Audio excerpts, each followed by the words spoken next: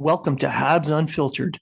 This independent podcast is featured on the Hockey Writers and iHeartRadio, bringing you honest and unfiltered entertainment and discussion on the Montreal Canadiens and hockey news.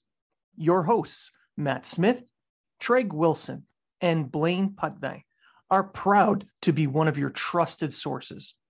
If you are talking about it, so are we.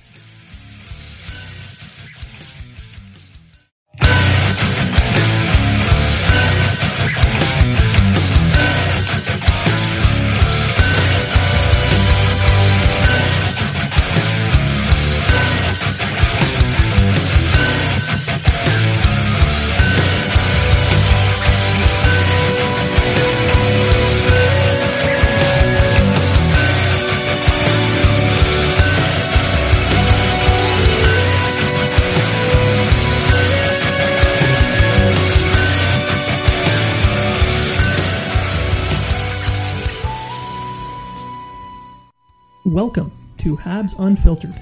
This premier independent fan experience podcast is featured on the Hockey Writers and brings you honest and in-depth Montreal Canadiens discussion and entertainment. Your hosts, Matt Smith, Treg Wilson, and Blaine Putvin, are proud to be one of your trusted sources for Habs and hockey news. If you are talking about it, so are we.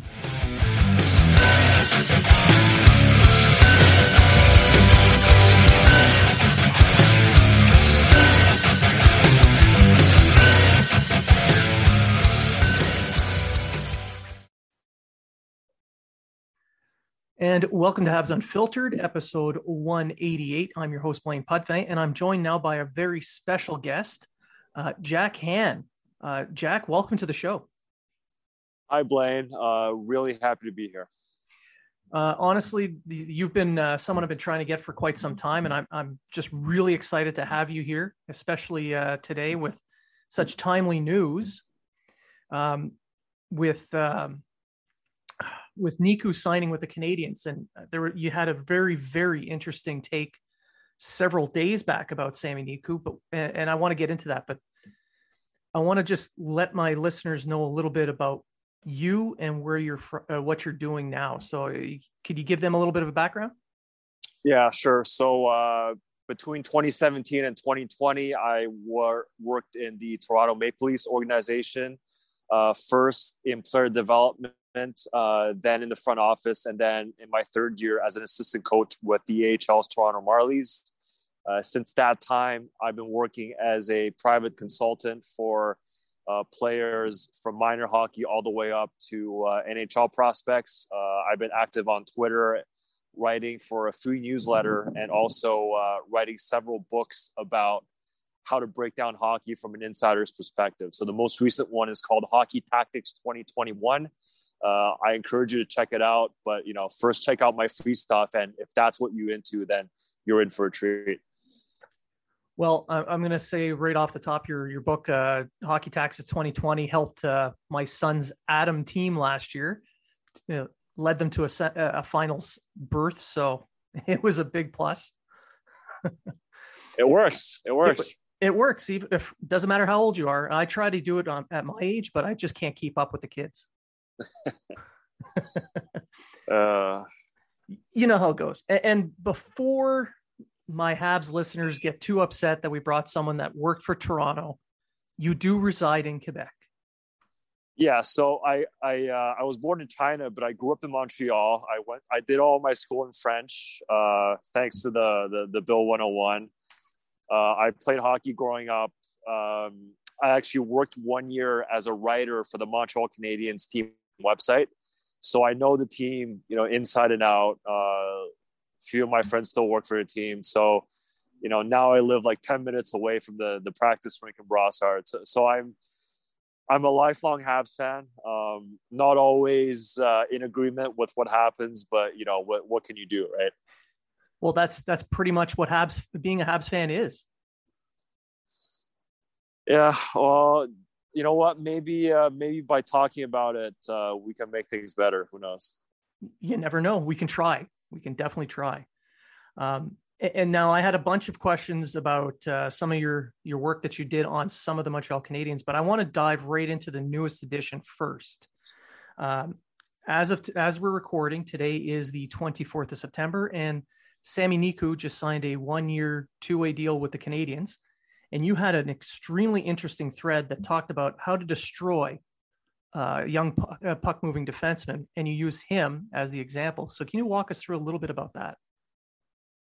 Yeah, so actually, I've never coached Sami Niku, but I did sort of, work against him. So when I was in the Maple Leafs organization, I worked a lot with the Marlies, and obviously the Marlies, they would often play against the Manitoba Moose, which is Winnipeg's AHL affiliate. And in those years, between 2017 and 2019, basically the number one threat on the Moose whenever the Marlies played them was Sami Niku. He was a player that we had to be aware of all the time where he was on the ice, because he was very good with the puck. He was very active in transition, very good power play quarterback at that level.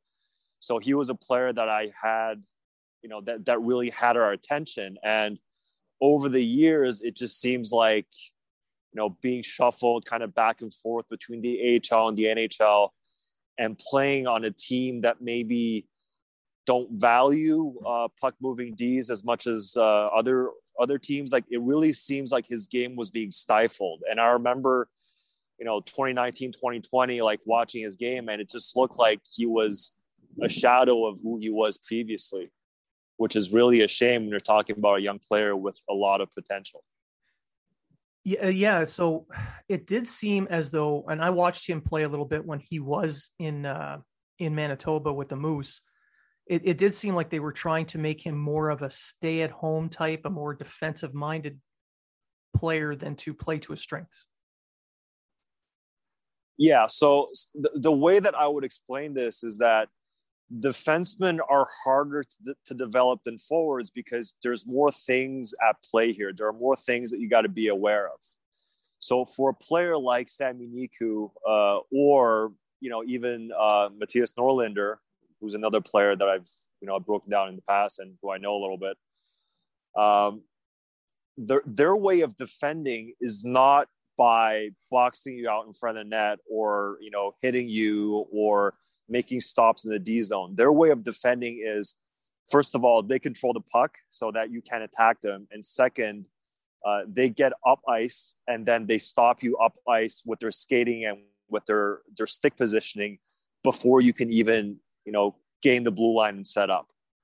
And what was happening in Winnipeg over the years is that their way of playing is relatively straightforward, where as a D, your job is just to fire the puck out of the zone, stretch past to a forward, and then stay back. So the way that Niku plays, which was very effective for him growing up in Europe, is he would go retrieve a puck, make a first play, and then sprint and get involved as the fourth forward almost. And at the AHL level, that was very successful for him initially, and he was able to get a lot of ozone time and then, make plays at the point and pinch and set up shots and chances. But the more that he played at that level and the more that he got kind of yo-yo back and forth, the more passive and the more conservative he became in his risk taking. And, for some players, it does help them to be a little bit safer. But for players like Niku, whose strength are more in transition and more in the O-zone, what that did was he was now playing more in the defensive zone, and his inherent flaws were being magnified way more than before. So, he was maybe doing what the coaches were telling him to do, but the more he did them, the less effective he became as a player, because that's just not his game. And, eventually it gets to a point where, there's probably so much friction between the player and the organization that, they decide to mutually, part ways and, pretty much go for a fresh start elsewhere. And it does seem like he's going to get that opportunity in Montreal. And especially with the Canadiens being a transition team, most of the offense nowadays is created by that defenseman stepping up and being the fourth attacker. So that would be a beneficial role for him. Do you feel like his style and Norlinder's style are similar? I mean, you've spoken a little bit about the two of them already, but is there a comparison there?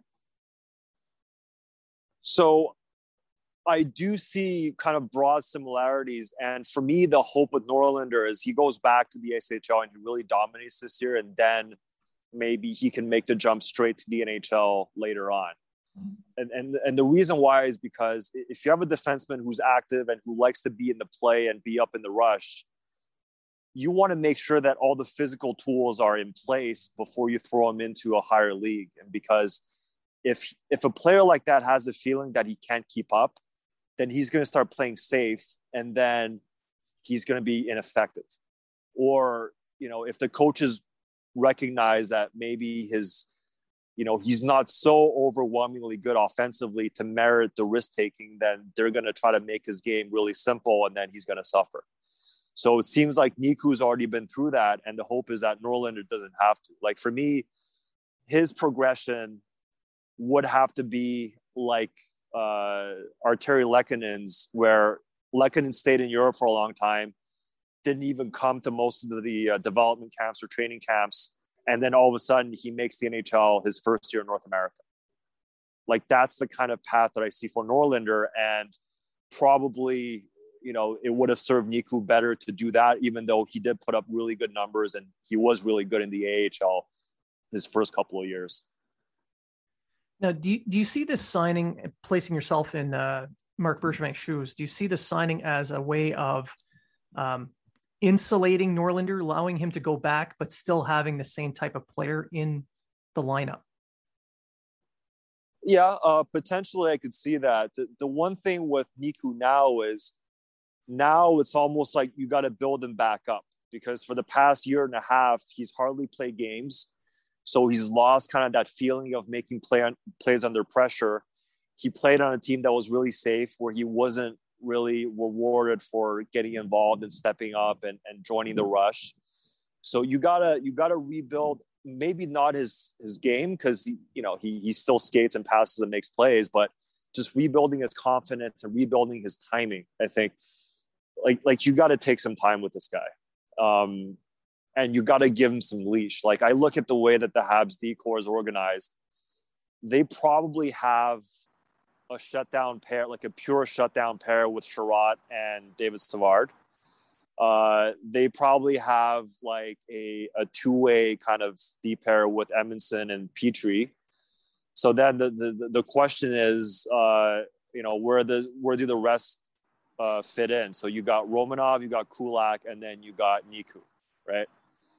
Chris Weidman, I don't think he's good enough to play at the NHL any longer. Like, I've seen him plenty in the AHL, and I just don't think, like, he's good in the ozone. He's a good passer and he's a good shooter, but in transition and on defense, I just don't see a whole lot there. Mm-hmm. So you're pretty much looking at 3-man rotation at the back, unless I'm forgetting someone, which I might be. Golubev signed a PTO, but I think that's more to protect not the Laval level than it is Montreal. Yeah, so Golubev and Weidman are really good AHL vets. I don't really see them being factors in the NHL. Yeah, that was my expectation on Golubev. I thought Weidman had a chance of being that 6, 7, 8 D man, depending if they go with 8 or not. But with Nico's arrival, that really shuffles the deck a little bit. Yeah, like, so speaking of Weidman, like, it kind of relates to the problems that Niku is going to have, is that when you look at Chris Weidman play, like, he's a smaller guy, he's a good skater, good skills. Like, you think that he creates offense.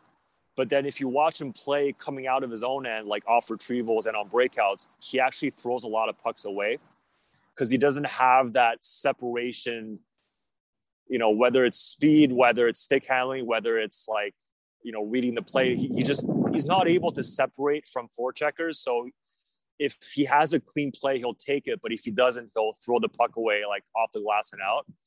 And at the NHL level, like, like that's just not a good way to play, especially if you're more of an offensive player, because like you're the one as a defenseman, you're the person responsible for getting the play down ice and into the hands of your forwards. But if you're punting pucks coming out of your own end, you're putting a lot of pressure on your teammates to retrieve pucks and to win battles, and you're essentially not going to get into the ozone often enough to really be a net positive offensively. So that's what you see with Wideman, and that's what you've been seeing with Niku. And that's why analytically, like if you talk to anybody who cares about expected goals or Corsi or, Niku and Wideman, they're not really stars analytically, just because they don't get down ice with control often enough to really be able to create a lot of offense. Now, you spoke earlier about the confidence, and I want to bring this over to Ryan Poehling. This is a young man who lacked confidence in his first professional season. Then he went down he was back and forth between the NHL and the AHL, much like Niku was. And he had a pretty good year last year. And this year he seems to be more confident in himself. He even states that, and I'm quoting him here, he says, "You can't get frustrated with someone else's path being different from your own.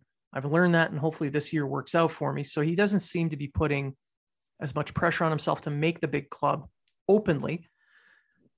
What have you seen from him in the past that you think he has improved on, and has it improved enough? So has he improved? Certainly. I mean, I've watched him play in the AHL this most recent season, and in terms of his ability just to work hard and, to be available, like he's gotten better. Like he's pretty good on the forecheck. He's pretty good at retrieving pucks, winning battles physically. And the thing with Poehling that's always bothered me, and this hasn't changed, is whenever he carries the puck, his upper body is really stiff, and that affects the quality of his puck carries. So a simple example is watch Ryan Poehling carry the puck, and then watch Cole Caulfield carry the puck. So Poehling has the puck in front of him. His elbows are kind of collapsed. His upper body is really stiff. He's kind of bouncing up and down, and then his puck is exposed and it has a tendency to bobble. If you watch Cole Caulfield, his upper body is way more relaxed. He can kind of rotate pretty freely. He keeps his puck kind of in what we call a hip pocket, which is more to the side. So it's easier for him to underhandle the puck and not really disturb it. And that's why you see Cole Caulfield making plays at high speed under pressure, and you don't see Ryan Poehling making plays at high speed under pressure.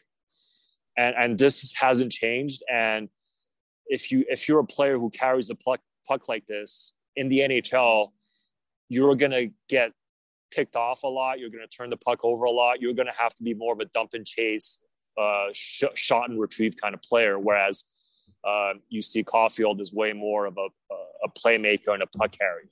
So in terms of Poehling's problems, they haven't gone away. He's doing a little bit better. But I just think that he was a poor pick in the first round. If you take this guy like third, fourth, fifth, seventh round, I think he's developed nicely. But with all the expectation that goes into being taken 25th overall, I just don't see it with him. Now, I'm going to tell my listeners, be sure to go check out Jack's work on his Substack. That's at Jack Han. You can find him on Twitter. Check it out. Check out the Substack. He has a great article on Poehling. And at the end of it, you conclude that he is not going to be a third line center at the NHL level. Do you feel that he's done enough, though, to become a winger at the NHL level? I think so. I mean, if as a third line, like left wing or fourth line winger, I'm sure he's better than a lot of the guys who have NHL jobs now. So if the Habs, if they're happy or if they're not too disappointed in that, I think he can be an effective player, and I think he can play for a number of years. But it's just, the problem is if you have a first line player and he doesn't pan out and become a star, a lot of times you tend to give up on the guy. Remember that, Montreal got Philip Deneau because Chicago took him in the first round. he scored at half a point a game pace in the AHL, and then Chicago gave up on him and traded him for like 20 games of Dale Weiss and Thomas Fleischmann, right? Yeah. So this is a pattern that you see with any number of teams, and, you know, it just happens over and over again. So, you know, I think Poehling is going to be an NHLer. I think he's going to play a number of games. Where is he going to play and what role? I don't know yet, but you know, if we can all just kind of wipe our minds and forget that he's a first rounder, like, I think there's value with this guy. Now, Dominic Ducharme in his last press conference was talking about the depth of players at center. He was just mentioning names, and Poehling's name came up. Do you feel that, well, obviously he's going to get used at center. Do you feel that he would be better served to play in a fourth line role at the NHL level, or just send him back to the AHL? Honestly, like, I don't really think it matters, just because wherever you play him at center, I think there's going to be issues. Like, if you play him at center in the AHL and he's putting up, like, you know, 3 points every 4 games or something like that, well, it still doesn't make his game any more translatable. Like, he's going to build his confidence, sure, but, like, you know, he's still going to have trouble being a distributor and being, you know, a creator for his line mates.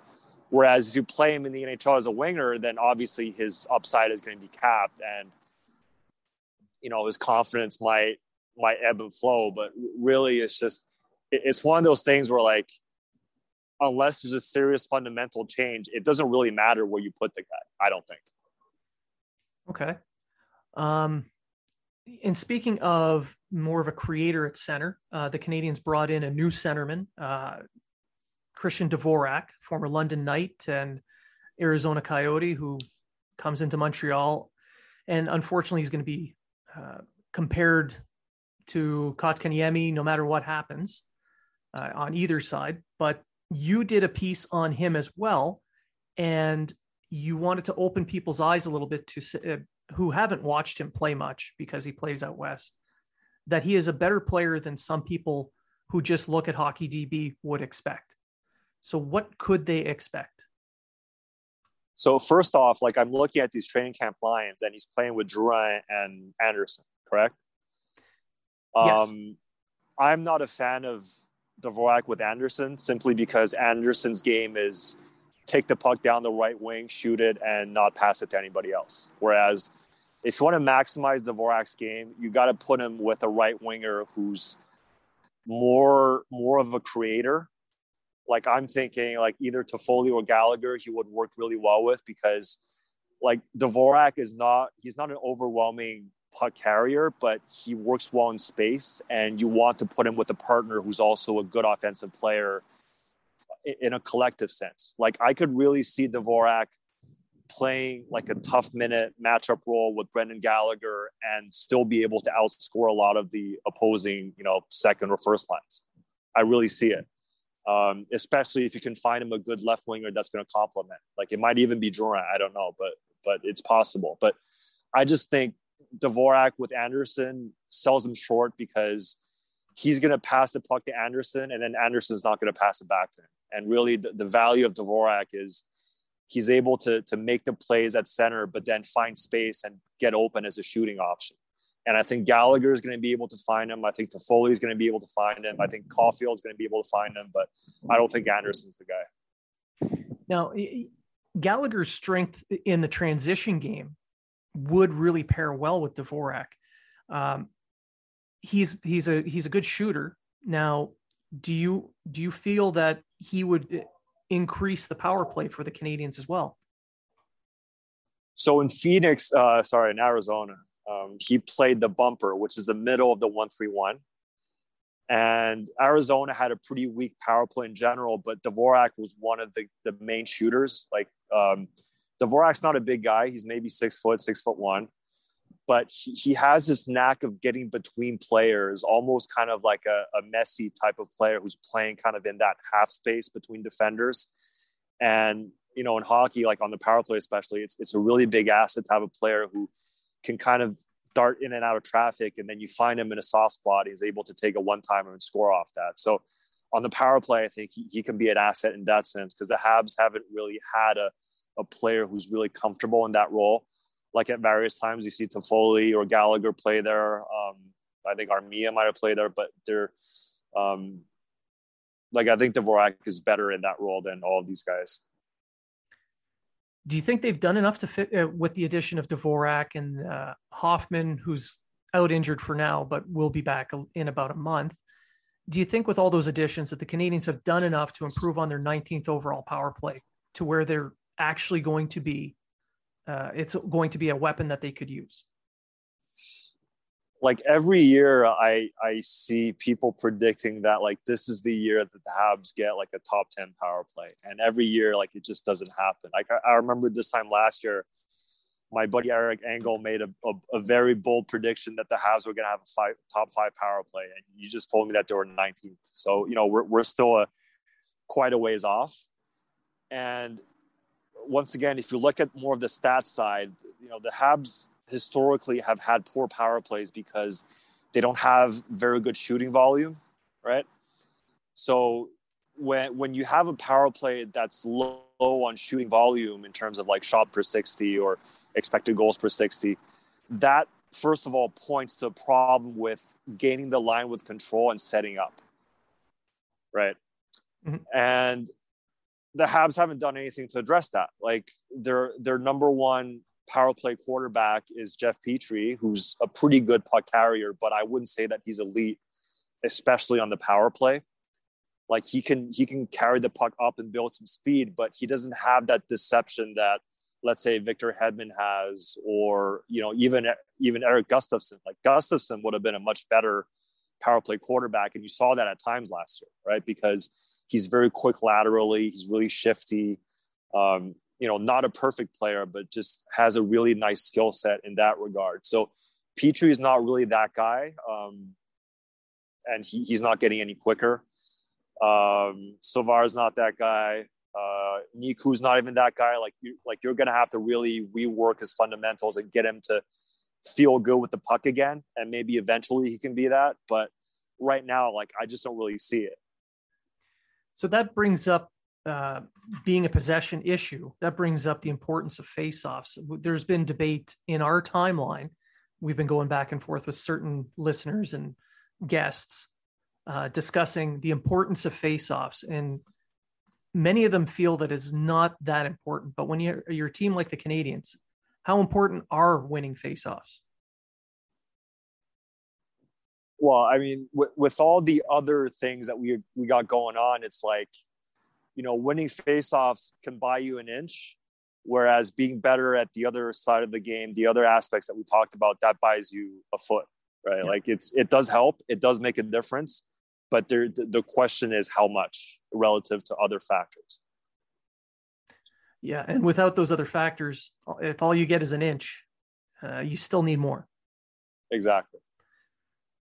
Now, I'm gonna ask you for a hot take here.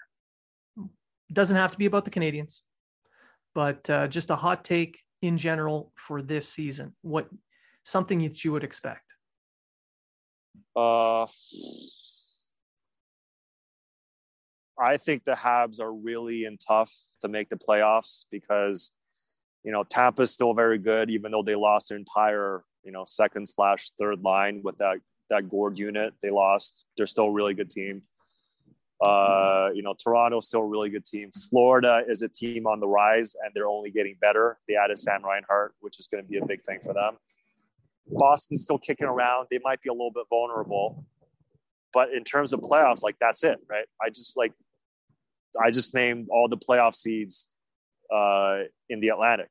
So which team is Montreal going to leapfrog? If they do better than Boston, they still got to fight through three other teams, right?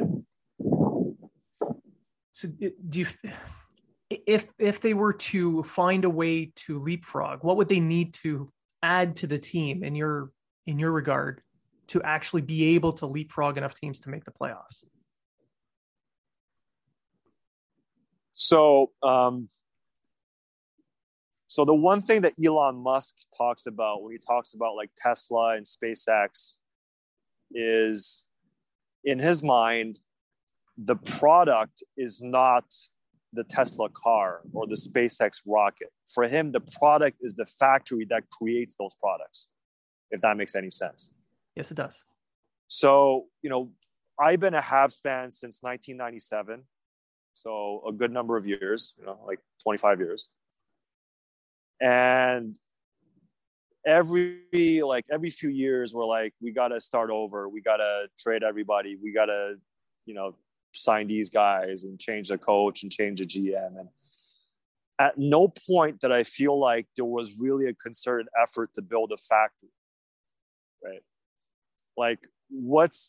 Where are we getting our coaches? Where are we getting our managers? Where are we getting our scouts? Where are we getting our players? It's all really haphazard. Like, Montreal is a city with such a hockey history and such passionate fans and such interested people. I know because I'm one of them, right? And I love this team and I work for this team. And the thing that really pains me is there was never a concerted effort to make this organization more than any other team. You have a lot of local people that you can tap into. And I don't just mean players, because every other year it seems like people complain that the Habs aren't signing enough French Canadian players. But just why don't they have a player development department that makes players better? Why don't they grow their coaches in-house instead of hiring them from elsewhere? Don't they have some sort of a scouting trainee program or a management trainee program where, you can tap into the passion and knowledge in the province and build something that's not cycle dependent, right? Because where are we in the cycle right now? You could say that we're rebuilding, we're contending, it doesn't matter, but a cycle is still a cycle. If you go up, you're going to come back down. So, this really bothers me. And if ever I was in a position to have any say in how the team is run, this will be what I would care about. I wouldn't even care about who's the UFA or who's the draft pick. I would hire people to let them make those decisions. But for me, it's just how can I build a hockey factory where it's self-sustaining and, I could be out of here in 3 or 5 years and it's still self-sustaining. And I just don't see that. And honestly, as a Montrealer, it just really pains me. It hurts me on a very deep level. And, I was a fan before working for the team, and after working for the team and after working for another NHL team, it's just my relationship with the organization, it changes over time. And I just look at it with a lot of bitterness and almost resentment, because there's so much that we can do for not a lot of money, but it's just not being done. And I just think it's so foolish. Do you feel that adding an ECHL or a double A, a baseball style system, is a start? And what could they add to that? Like a whole department, specialty coaches? It's hard to tell, but is that at least a start? I mean, certainly it's a start. I mean, it's if you remember, if any good Habs fan will tell you that back in the 40s, 50s, 60s under Frank Selke, the Habs had the biggest farm system in the NHL, right? They were getting players not only from Quebec, where they had this kind of grandfather territorial advantage where they can sign whoever they wanted, but they were getting players from Ontario, they were getting players from Saskatchewan. They had club teams all over, sponsor teams all over the country. And so certainly if you want to expand your reach and get more players into the system, that's a way to do it. Now with the ECHL teams, that's probably one player that you're going to develop every other year that's going to graduate to your NHL team. So, a Yanni Gourde who started in the ECHL, or a David Desharnais who started in the ECHL, they come around only once in a few years. So however long Montreal decides to do this, they got to understand that they might only get one player out of it. So then players aren't the only thing. We're talking about equipment staff. We're talking about coaches. We're talking about scouts, analysts, people on the business side. So maybe that's the intention, but then there's got to be a certain consistency and a certain will to do this long-term and to expand, right? Yeah. Well, as difficult as it is for people to hear, that is the truth that needs to be heard. I've been banging the drum for years as well, hoping for something at the lower levels to start developing more. And I'm hopeful. That's all I can really say. But before we sign off, because I know you're very busy, I don't want to take up too much of your time, but before we sign off, can you let my listeners know where to find you again? So the easiest way to find me is on Twitter. My handle is JHANHKY. So you're going to get a lot of free content. I tweet on a regular basis. If you like what you see, then you can sign up for my free newsletter. There's a link to sign up on my Twitter profile. And then if you really want the good stuff, you can buy one of my ebooks. The most recent one is called Hockey Tactics 2021. It has 10 chapters filled with insights on how the best NHLers play, what separates a good team from a bad team, my experiences interviewing for the Maple Leafs job with Lou Lamoriello and Kyle Dubas, some personal anecdotes explaining how I got to where I am today. So a lot of good stuff for players who want to get better, coaches want to get better, parents want to understand the game more, or people want to work in the game. So that's it for me. Well, as someone who has purchased a couple of these, one of these books already, at least, I know it helped me as a coach, not so much as a player because, I'm old and I lack talent, but I try. But I definitely urge my listeners to check it out and buy it. So I want to thank you for giving me some of your time today and giving us a really good insight. I really appreciate it, Jack. And then the final thing I'd say is whenever I talk about the Habs, like I just get really down and it sucks. I don't like it. But what I would say, as a longtime Habs fan and as a Montrealer is if you love this team and, if you love the sport, just be the change that you want to see, like do a good job playing or do a good job developing players. And maybe one day it's going to trickle down and, those players are going to make the Habs, or maybe you're going to coach the Habs or whatever. Like, just spend less time getting depressed over this team and spend more time, being the change that you want to see. That's actually excellent advice. And I'm going to use it for more entertainment from time to time. And I can't wait to get back to Montreal and be in person someday. All right. Well, thanks for having me and take care. You too. Thanks a lot.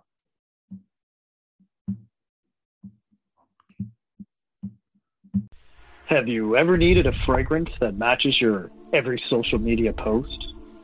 Well, if you're on Twitter after dark and feel a little angry, you can wear Firebergy.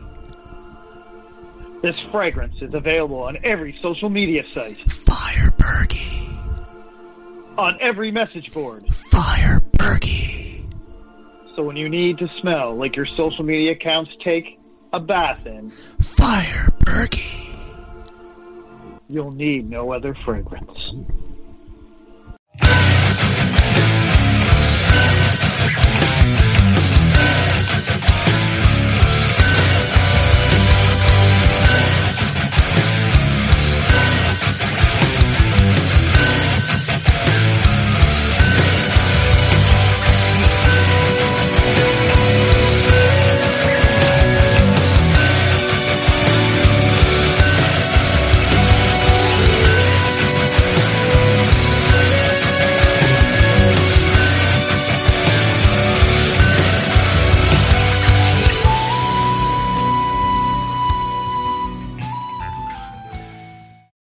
The Podcast Super Friends is a monthly meeting of 5 podcast producers.